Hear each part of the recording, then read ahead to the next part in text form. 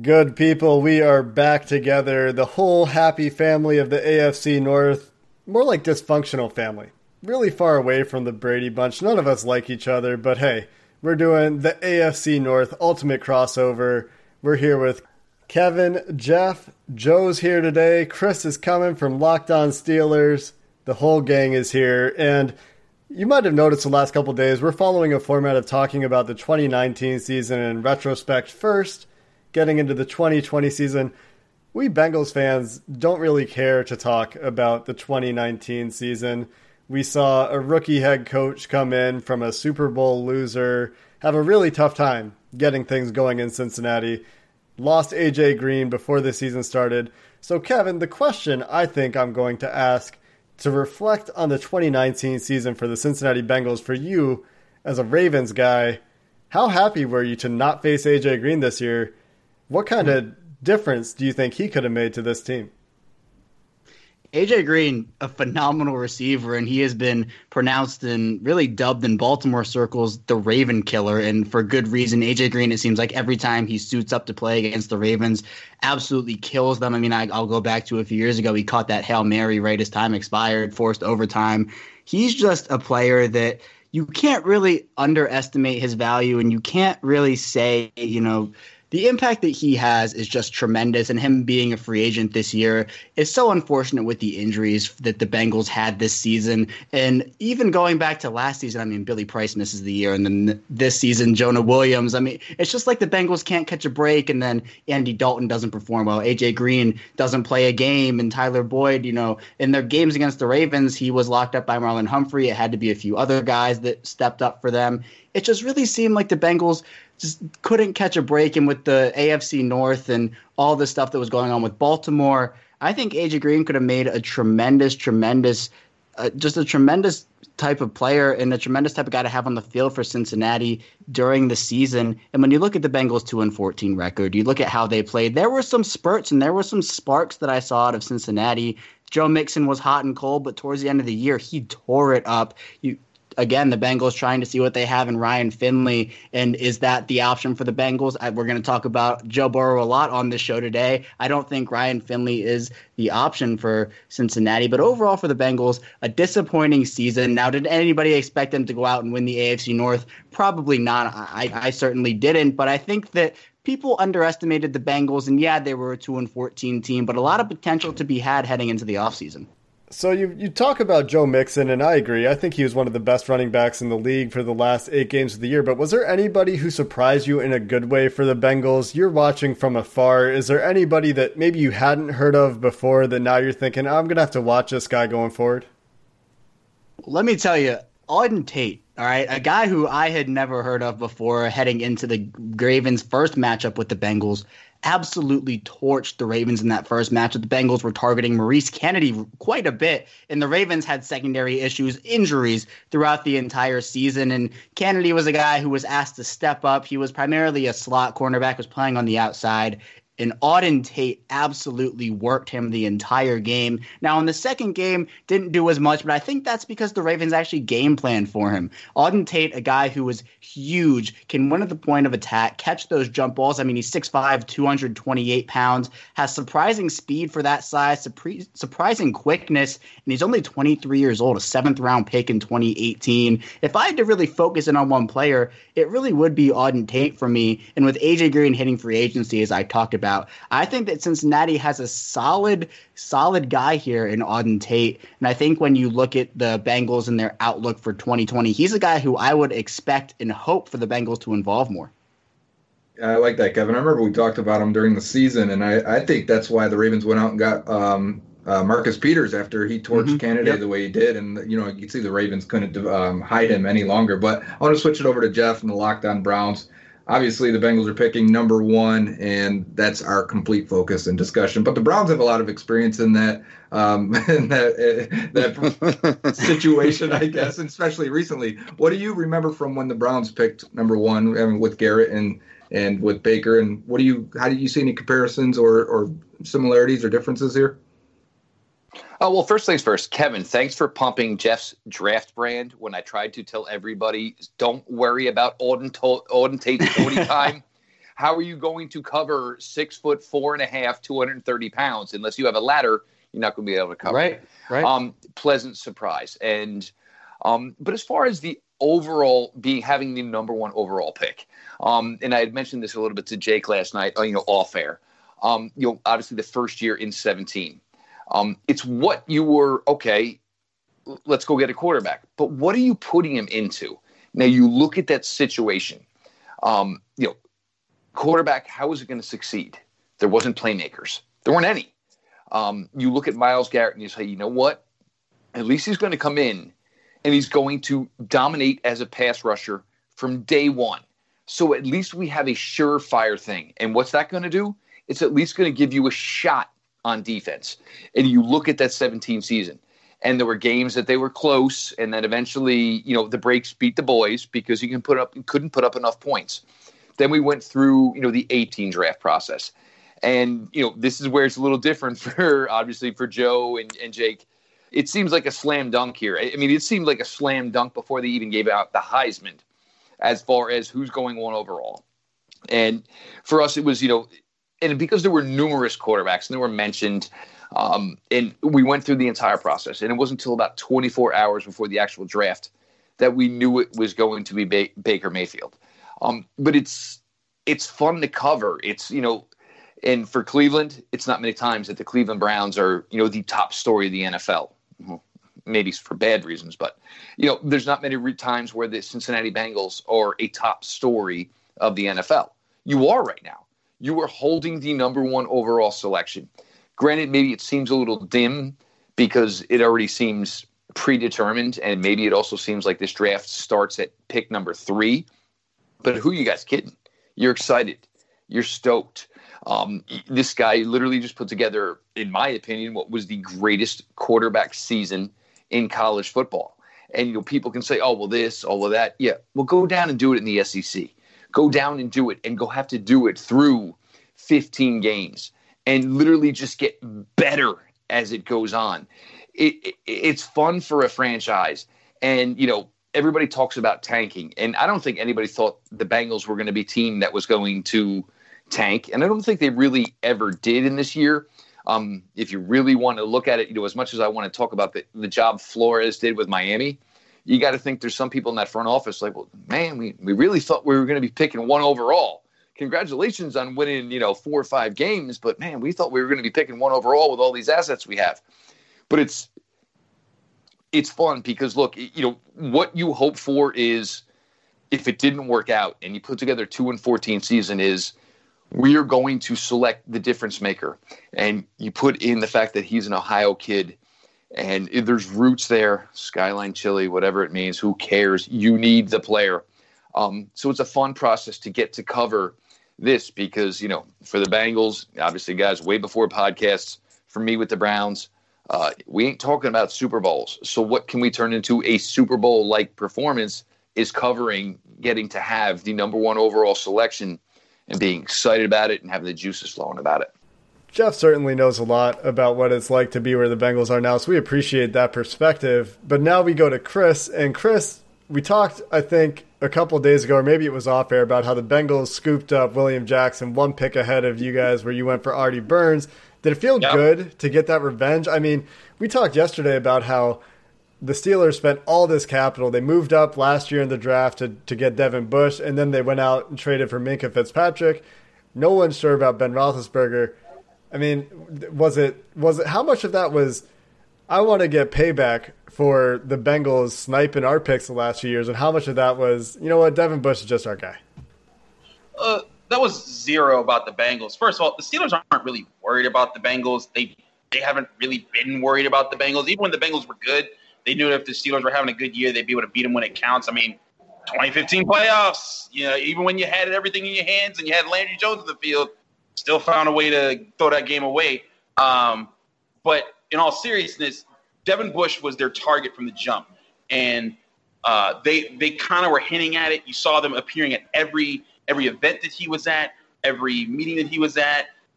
He was exuding the kind of character they wanted, a leader. They wanted a guy that knew the defense and knew how to call plays, knew how to fly sideline to sideline. That's what they were missing on their defense. And without Ryan Shazier, that was the bottom line. And it's just, when you took him as the X factor out of the defense, they became a completely different group, and that's why they lost ultimately to the Jaguars, because they had no answers in the middle of the defense, and the Jaguars were just able to pick on everything.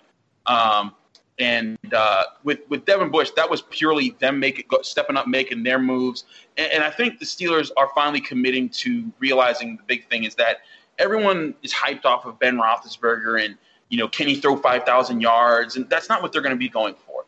Anyone that watches the Steelers, anyone that studies them, knows that the only times they've won the Super Bowl with Ben Roethlisberger is when their defense was number one, and they want to get their defense back to maybe being in that direction. And I think you have a great X factor in Minkah Fitzpatrick. I think Devin Bush had a spectacular first year as far as how he played. I think he had the 8th most tackles of all time as a Steeler in his rookie season. And he was 21 years old. He's pointing upwards in a major way. So I think that was a major win. Fitzpatrick was a major win.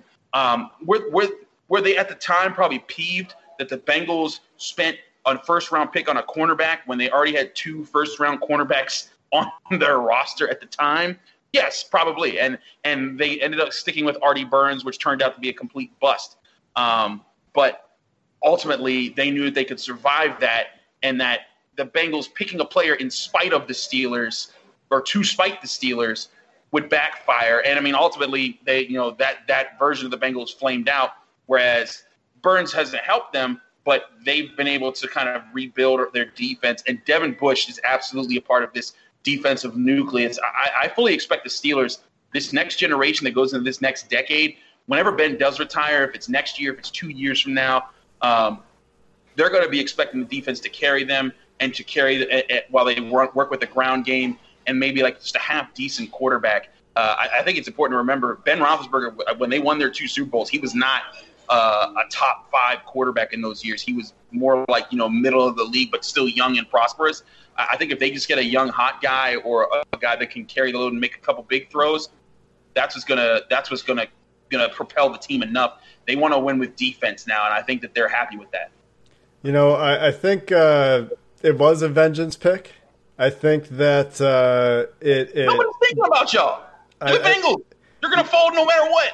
I hear what you're saying, and you're wrong, and it's because that's the argument. They're so mad about William Jackson shutting down Antonio Brown that one time, man, that they were like, you know what? We're going to trade our entire draft to go get a linebacker.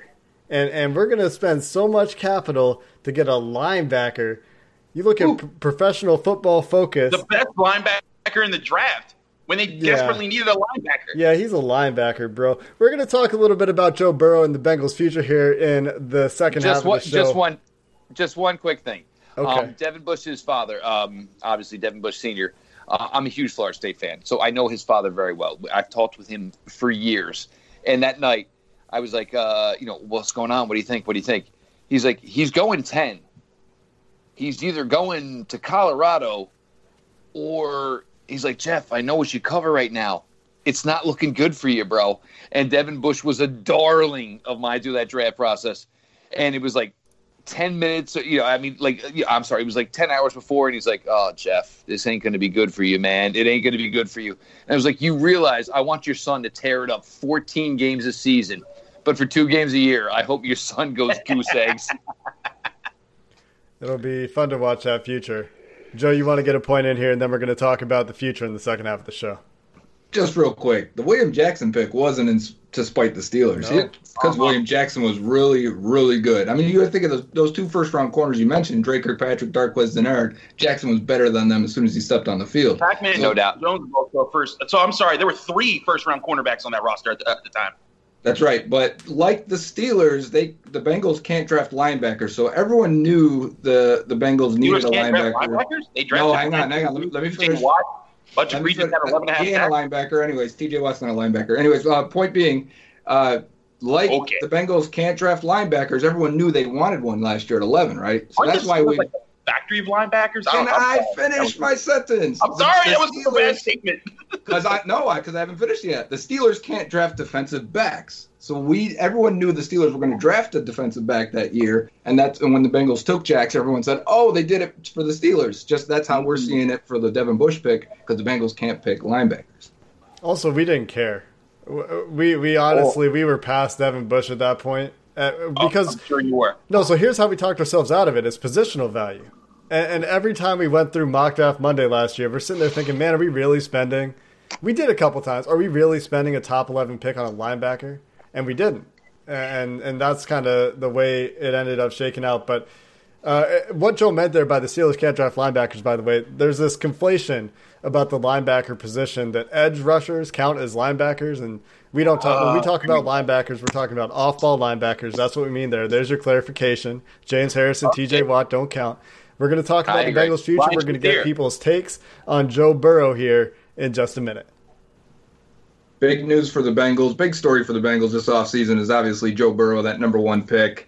We're sold. I mean, all keys are turned. We're ready to go with this as long as the national media will stay out of it for a little bit. But I want to get your guys' take, the rest of the division take, and we'll start with Kevin. What are your feelings on Joe Burrow? Is there any bit of, man, I think he's really good, a little bit of fear here that the Bengals could be, stepping up to the plate with these other two teams in the division that have drafted their quarterbacks recently? Yeah, I mean, we've talked about how competitive this division is going to get, and I think with Joe Burrow in Cincinnati, it's a home run. And I believe that, with Andy Dalton's time coming to a close, and there seems to be, a new thing with having Zach Taylor, the QB guru there. I mean, really in all aspects of this, I do think that it's a home run for the Bengals. And when you look at Joe Burrow and just what he brought to the table last season for LSU, he's extremely accurate. He has so much timing on his throws and absolutely excellent timing. He has field vision. He's mobile and surprisingly mobile. You look at Joe Burrow and you see a pretty good athlete, but you don't, the mobility that he has, it threw me off at times because I'm like, wow, this is almost, some of his runs were almost, I'm not going to say Lamar Jackson-esque, but I'll say pretty up there. He can throw in rhythm, and he's difficult to sack going along with that mobility. I mean, Joe Burrow checks all the boxes for me as a quarterback. Surefire number one overall pick, of course, if you need the quarterback. Other teams, if they had that pick, might say, all right, we're going to go with Chase Young here, another perennial talent.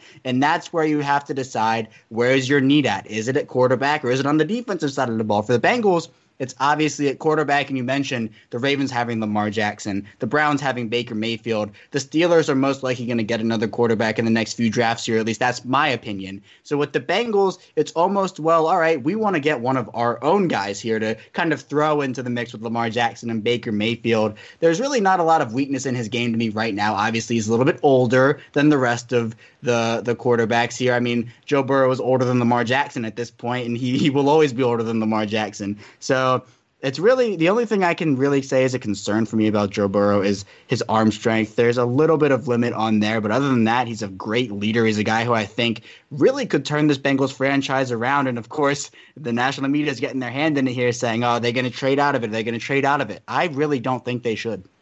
So I think that those are some fair points. The age is a question. 24-year-old quarterbacks coming out usually are flags, 1-year production, often a flag. Arm strength can be a flag depending on the rest of the resume. I think that there's enough we've talked about on our own show that we're not really going to dive into those criticisms. I think there's just enough on the rest of the tape, enough on his resume character-wise that you don't have to question those things. There's answers to all those questions, right? But what about the question about the amount of talent he had around him at LSU? That's another common refrain. The easy answer is, well, look, he's playing in the SEC. Everybody's good. But, Jeff, you could probably speak to the quality of weapons for a quarterback as the Browns go out and get Odell Beckham Jr., put him around. Who's your quarterback? What's his name? Baker Mayfield. We're not even talking about that right now with everything that's going on. But what you look at with, and you try to equate with what Joe Burrow was successful with, who's going to play the roles? You look at Jordan, obviously Jefferson, who was going to be, there's a ton of way you can get him to Cincinnati. That'd be fantastic. But that's where Boyd comes in. And over the last couple of years, and we've talked about it, it's like, wow, this guy's really, and wherever the A.J. Green thing goes, and look, A.J. Green is a fantastic player. has been. But he's almost kind of like a Kaiser Sose for Kevin, for me, and for Chris. We've never really seen AJ Green play against our teams over the last couple of years. And it sucks because AJ Green is a fantastic player. So however that works out, it's going to be interesting. And AJ Green has absolutely been the good soldier throughout his entire time there. But you try to equate it to what Joe Burrow was successful with. Boyd playing that Jefferson role, nasty footwork, running stuff inside, outside, breaking off linebackers, obviously coming in under safeties on routes. That's something that probably will work well for Burrow. John Ross, Chase is fantastic. If he were in the 2020 draft, he'd maybe be wide receiver 1, wide receiver 2. But John Ross, he's, where he became like this red zone threat was kind of weird. You need him to blow the top off of things. The fact that Joe Mixon is a really good receiver out of the backfield. You look at what helped him at LSU and, Clyde Edwards-Helaire. Yeah, I mean, you see this starting to line up where there's some pieces that'll work out for Joe Burrow here. And obviously they're going to bring more in. And then you just look at what Joe Burrow did. I mean, the player. And as the situations grew, he just grew with it. And, LSU, not a lot of people thought it was going to lead to a national championship season. Just the make of the kid and, just the way he handled it all. And whether it was, the running ability when it was needed. And look, it was good. It's not great. Kind of similar to Andy Dalton. Look, if you're going to give it to me, I'm going to take it. You pair that with Joe Mixon, who's already established in the NFL. It's a nice blend. It really is. Pittsburgh may be the odd one looking out here because it's like, Ben's like the old man on the barbecue while all the young kids are messing around. Give me the ball. I'm going to throw it around a couple times where it's Baker, where it's Lamar, and it's about to be Joe Burrow. I think it sets up well. Obviously, Jonah Williams is going to come in here, and whether he's a tackle, whether he's a guard, who cares? Even if he's inside, you're getting another good player, on that offensive line. It starts to shape up a little bit better. Joe Burrow's coming into a really nice situation here. Question is whether or not, they can get enough on the defensive side of the ball. And this is one thing I keep preaching to people. And as much as they got on the Browns defense last year, look, guys, I mean, the Ravens have maybe set the standard. Look, you need to be putting up 28, close to 30 points a week. So worry about the offense first. Look at Kansas City. All that they did, put everything on offense. Do they hope for the defense? They hope that they were at least knowing each other and working together week in, week out. But the key to it all is scoring some damn points. And there's pieces in place. You have Tate. Whether the AJ Green thing happens or not, you still have Boyd, Ross, Tate, and Mixon. That's a nice blend for any rookie quarterback to walk into. Yeah, I agree. Next one up is for Steelers and Chris. Chris, are you kind of feeling like with these other teams having their young franchise quarterbacks, if that goes that way with the Bengals taking Burrow, you feel like the Steelers are falling behind a little bit? Any concern, any worry from you guys? I mean, as far as the future, of course, because you're looking at, I believe Lamar Jackson is one of the best quarterbacks. I liked him in his draft. I thought him and Josh Allen were my 1A, 1B guys of his draft class. And when the Steelers passed on him for Terrell Edmonds, I was like, I think that's a mistake. And considering he's the MVP and Terrell Edmonds is still developing, I think that kind of proves my point. Looking at, I don't believe in Baker Mayfield. He says he doesn't care what people think anymore, but he's coming out and saying that to people. I'm just kind of like, eh. But Joe Burrow, I love everything I read about that guy. When I watch him play, he sees pressure developing in front of him, and he still knows where his offense is. He still knows what defenses are trying to do. He keeps his head up. He keeps it pointed downfield. He's looking and processing. That's what I find the most dangerous. I'm not too concerned about his arm. If I'm evaluating him as a coach or as a scout, I'm not too concerned about his arm. I want to see what he's doing as a play is developing, and that part. If I'm a defensive coordinator planning to face that guy, that's what concerns me, because if he can dodge the pressure that I throw at him, and still keep his head up like that, that's good. That's the dangerous part of him, and that's what I really like about Joe Burrow. But all those things considered, I'm still concerned about the Bengals as an organization. I know that they got Zach Taylor and it's a new coach and all that, but too many times I've just heard this song and dance about, oh, things are going to be different.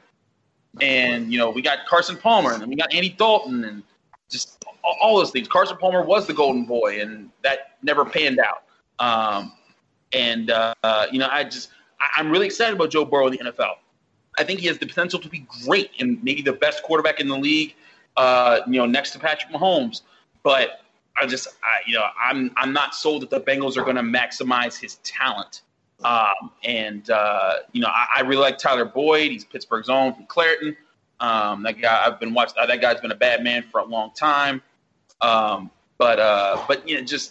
I concerned about where the Steelers may be going? Yes, certainly in years. But I also think it may be a little premature. Like they had I think it was Chris Canty on ESPN or Fox Sports 1 or whatever was talking about Ben Roethlisberger and the Steelers need to get rid of him now. I don't think Ben's done just yet. I think it'd be silly to ask him to throw for 5,000 yards again. But as far as the next year and maybe 2 years, I think the Steelers will be fine as far as competitive-wise. But the Steelers do need to find the answer quarterback. Mason Rudolph didn't look like that this year. Give him another year, see how he does, in fill-in spots. But I do think they need to find the answer at some point that is going to definitively be a franchise quarterback, or at least be the guy that can not lose you the games and let your defense and your running game do the most of the work, and then you come in the end and kind of save the day at the last minute. Because that's honestly what Ben did when he won his Super Bowls. He wasn't the driving force. You go back and look at Super Bowl 43. He was not a good quarterback until the last drive that came. And you look at Super Bowl 40. He was horrible. They won in spite of him.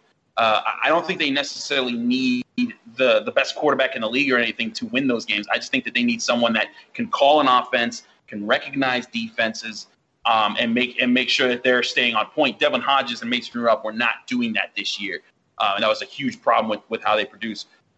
So they need to find an answer soon. But I think Ben, if all is to be believed that his elbow is on point, that he's everything that we're hearing from his doctors, and that he's on schedule to be back, he'll be fine this year. But yes, in the next 3-4 years, I think there is definitely a concern in Pittsburgh of what's coming after Ben.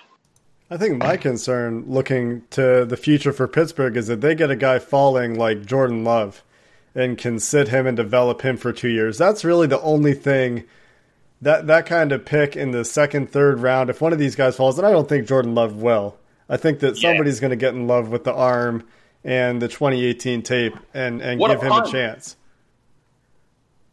No, I agree. I think a team like the Colts may be like, you know what? We're missing Andrew Luck. Let's go get a guy that could become the star for them, right? I think it'd be silly for teams to pass on the potential of Love. I like Jordan Love and his capabilities. When I spend a first-round pick, if I see a glaring need on the team and I can address, I think this year in the draft has a lot of potential. I see guys at wide receiver that are really exciting. I think there's a lot of offensive linemen that could really add to a unit that if I pass on that, I think that might come back to bite me. But certainly, I think there's a lot of potential for that. A lot of Steelers fans, and I'll shout out to the Locked On Steelers Nation that always hits me up. A lot of people ask me about Jalen Hurts. I like Jalen Hurts as a prospect, but would I spend a second-round pick on him if I'm the Steelers? And I have to say no, because I think the priority right now is beefing up the run game. And if an offensive lineman doesn't fall to the second round that you're interested in at the 49th pick, I think that absolutely you're going to have a shot at one of those top three backs, either Swift, which Joe Marino mocked into the Steelers. I don't think Swift's going to get that far. But Dobbins, Taylor, you got Clyde Edwards-Helaire, you got Zach Moss. I think any of those guys in the first round could really boost what they're trying to do in the ground game.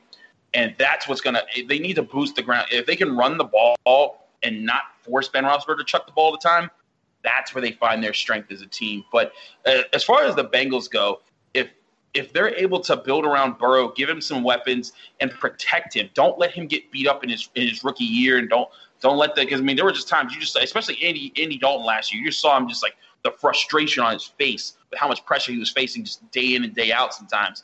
You don't want that for your young quarterback, even though I know he's 24 and he's older than Lamar Jackson. You don't want him coming into the league dealing with that. Protect him, invest around that, and see how Zach Taylor does build around your quarterback, because that's what you brought Taylor for, was to be the quarterback whisperer. I know everyone talks to Sean McVay as God around the NFL, but I'm still skeptical about how the Bengals handle their organization as a whole. I'm not sold that they're going to be fixing everything just because they have another first overall pick. The Bengals haven't picked first overall since Carson Palmer, and I was looking actually because people were saying, the Bengals are going to pick first overall again next year. Why don't they just wait and take Trevor Lawrence? And the last time a team picked back-to-back overall was Cleveland, and before that you have to go 20 years for a team picking back-to-back first overall. It doesn't happen that often. That isn't to take a shot at Jeff's Browns. It's just saying. I'm about to say, Jeff, you just going to sit there and thanks, guys. Well, that's not the point. The point is you take your quarterback when you can take your quarterback. It's rare, right? So that's all I'm getting at there. I'm hearing a little bit of fear in your voice. I'm hearing some rationalization happening by my peers. And yeah, you hold up the beer in your hand. That's going to do it for this episode of the AFC North Ultimate Crossover as Jeff tries to get in the last word here. No, not at all. Not at all. Before we actually put a bow on this, for you and for Joe, I have two questions, and these are probably really predominant for the Bengals. One, is AJ Green a Bengal in 2020? Two, do you really have a read yet on Zach Taylor after 2-14 season? I'll go number one, you go number two, Joe? Okay, you got the easy one then. Yeah. AJ Green is a Bengal unless they get a trade offer after they franchise tag him that they can't refuse. Tyler Dragon, who's the beat writer for the Cincinnati Enquirer, has reported numerous times that the Bengals are committed to at least franchise tagging AJ Green while they try to work on a long-term deal. But the other beat writer, Paul Dehner, well, there's more than just two, but another beat writer, Paul Dehner Jr., who's on The Athletic, has said the Bengals they don't want to do the long-term deal because they're worried about the injury. So will he be a Bengal in 2020? They're going to franchise tag him. And he's going to play under the franchise tag. He won't be happy about it, but he said he would. And so unless they get a trade offer that they feel is adequate, he will be a Bengal in 2020. Absolutely. And as for Zach Taylor, it's hard to get a read on him because usually when you see new coaches come in, after 16 years of Marvin Lewis, new coaches would come in and they would destroy the entire roster, right, and bring in their own guys and start to establish their team going forward. And it'd be some sort of rebuild after such a long tenure from that coach. Instead, that didn't happen. That's not how the Bengals roll. They're just going to add a couple players and keep going from there. And so I think it took 8 weeks to even figure out what he had on this roster, where they could succeed, what position to put them in. And it was a terrible 8 weeks to watch of watching guys in the wrong position or doing things that, like, if you've been watching the guy for 7 years, like, why are they telling him to play man in this situation? Why are they running him on these type of routes? That's not, what he's been doing. But they're new players for Zach Taylor. And then something happened at the bye week, and they played so much better. And I know they only won 2 of those games over the second half. But just hearing the players respond and say that, no, he didn't lose the locker room. Everything he was saying and preaching did come true as it went on in the second half of the year. And, yes, they only won 2 games. They lost 8 games within 1 score. So, those are usually coin flips. They should have probably been a 6-10 team just based on their talent. But I think the major concern for me was that he turned Andy Dalton into the worst version of himself. And anytime you got a coach that makes the quarterback either look really good or really bad, you kind of, obviously you want the guy who's going to make your quarterback look really good. And that's a concern. Like, what if he's just not a great quarterback whisperer? What if he's just not that kind of guy and you put a number 1 pick with him and all of a sudden Joe Burrow is not playing up to that potential because of Zach Taylor? So, no, it's hard to have a read right now, but those are just the little things that stuck out after 1 year. So with that, Jeff, thank you for the good questions for everyone to hear as everyone's listening to this AFC North Ultimate Crossover episode. We'll be back tomorrow to talk about the Browns. We'll be back Thursday to just wrap things up. We'll have a little bit of fun with it. Actually, that's going to be on Friday. Sorry. So tomorrow, Browns, Friday, wrapping up. Look forward to those episodes. Jeff, last word here for Jeff. The Browns is the best day. We're obviously going to disagree with that here at the Locked On Bengals podcast, but that is going to do it for us. We'll be back the next couple of days to finish up this AFC North crossover week.